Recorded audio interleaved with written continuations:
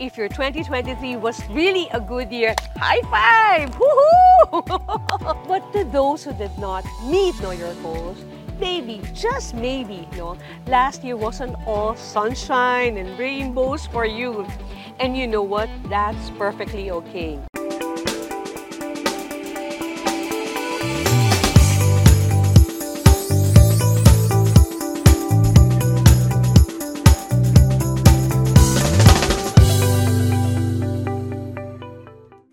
Happy New Year, everyone! This is Buddy of Somebody's Voice, your buddy in achieving your dreams and goals so you can make a difference. Happy New Year! Can you believe it? It's a new year for all of us, diba? Grabe, ang bilis-bilis ng panahon.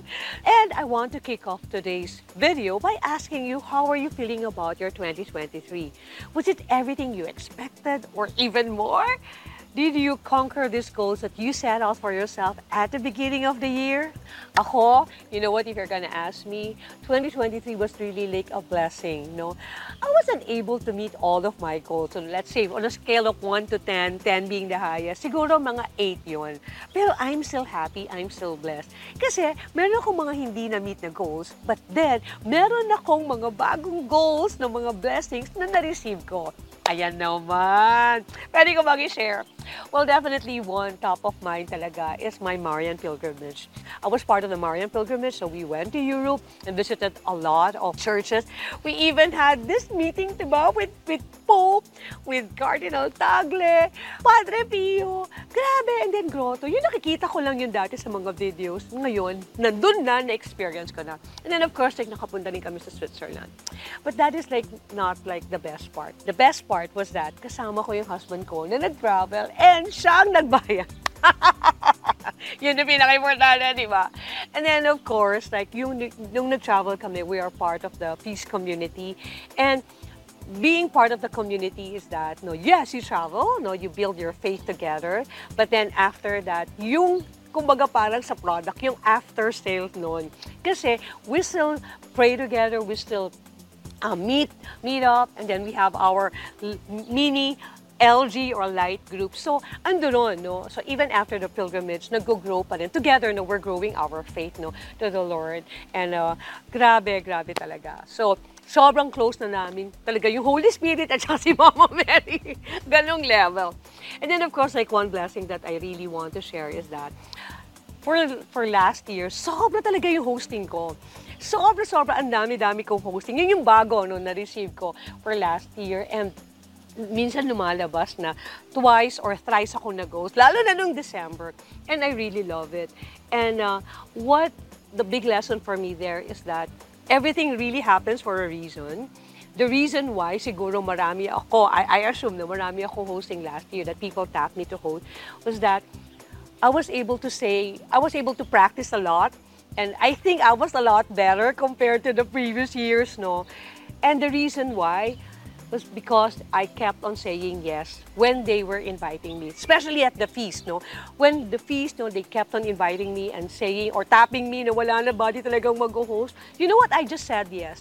And siguro doon na-hone yung skills ko, doon na-hone yung engagement ko with the tao. Oh my God, naging Barbie pa nga pala ako. So yun yung mga super na dami kong blessings, na na-receive, top of mind. And I hope that your year also was really a good year. That maybe 2023 I hope, 2023 was really a good year for all of you as well. O, diba? Tama ba? Good, diba ang 2023 ninyo? Sana naman, Sana naman. If your 2023 was really a good year, high five! Woohoo! I'm happy for you. I'm genuinely thrilled for you. But to those who did not meet your goals, life had this funny way of throwing curveballs. And maybe, just maybe, last year wasn't all sunshine and rainbows for you. And you know what? That's perfectly okay. Because the amazing thing about the passage of time is that it gives us with a fresh start every single day. Tama? Tama. Now, here's the thing. Whether last year treated you with so much blessings or threw you a few curveballs, there's always hope. And that's what I want to talk to you about today.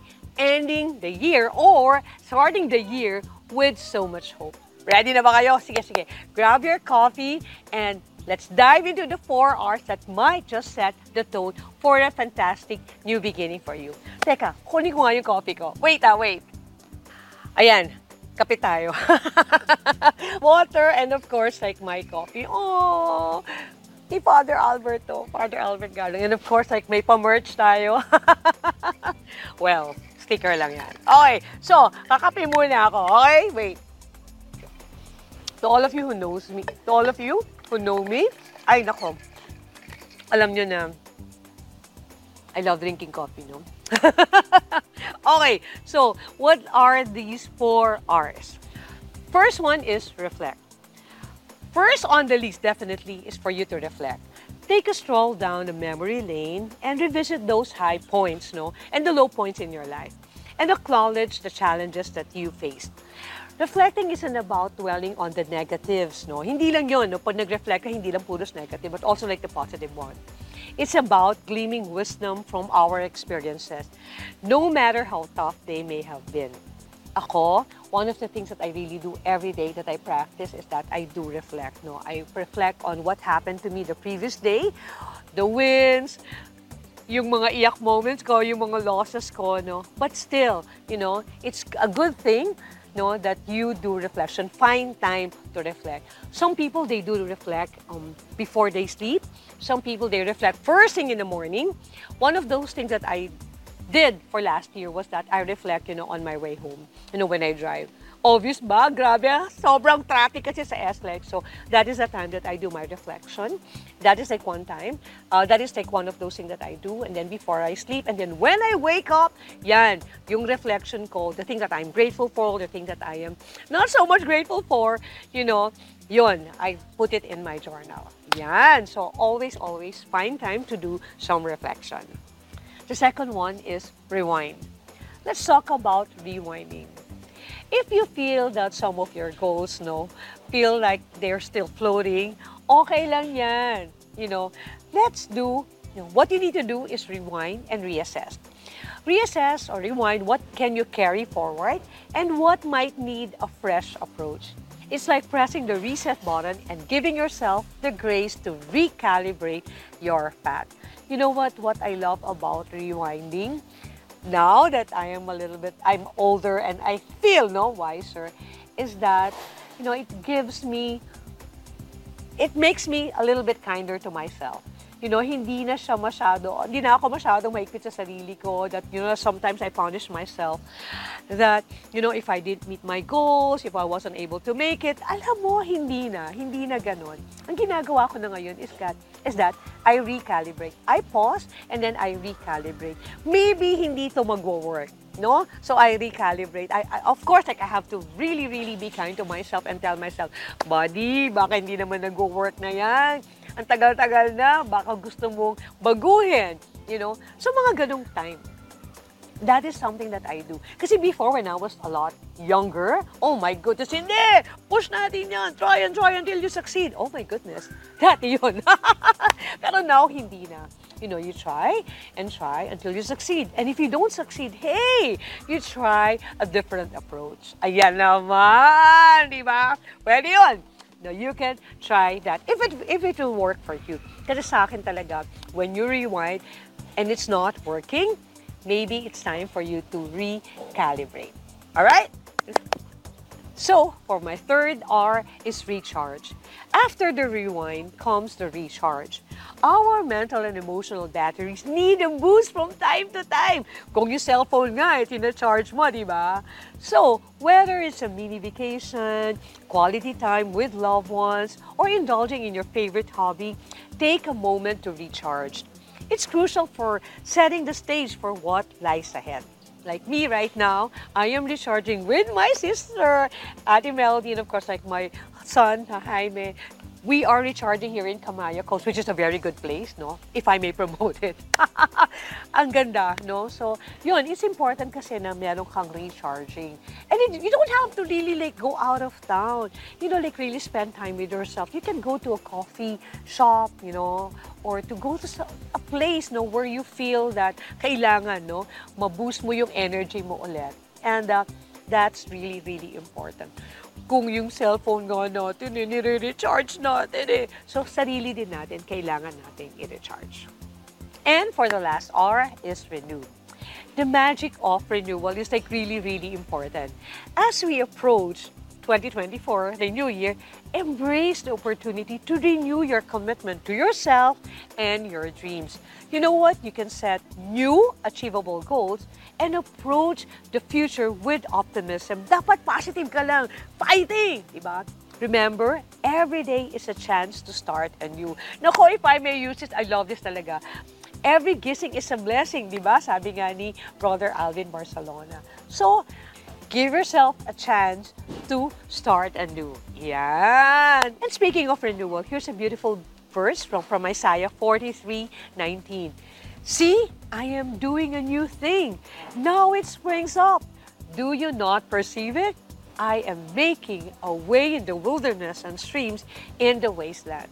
Aww, it's a powerful reminder that even in the midst of challenges, or blessings, there is a promise of new beginnings. Yan. So always believe na meron palaging new beginnings. Pag gumising ka, that's an opportunity for you to start anew. So, my beautiful viewers, my mga friends, kapatid, as we start our 2024, I want you to know that it's okay if last year, 2023, didn't unfold the way you planned it.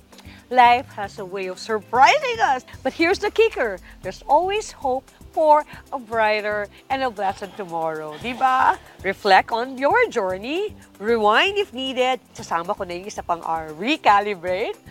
Recharge your spirits and renew your aspiration. Woohoo! And as we step into the unknown of the coming year for 2024, I hope that you're all excited. Remember this, it may not have been the best year for last year, no? But there's hope for a better one. Wishing each and every one of you a wonderful and amazing beginning to 2024. Woo! We got this. Until next time to take care of yourself and keep the hope alive. This is Buddy again of Somebody's Voice, and I hope that you find this message very, very inspiring. If somehow na-inspire kayo, please feel free to like and share this video to your families and friends, for this might be the message that they want or needed to hear. Woohoo! Thank you again to my subscribers. See you soon! Beach na tayo!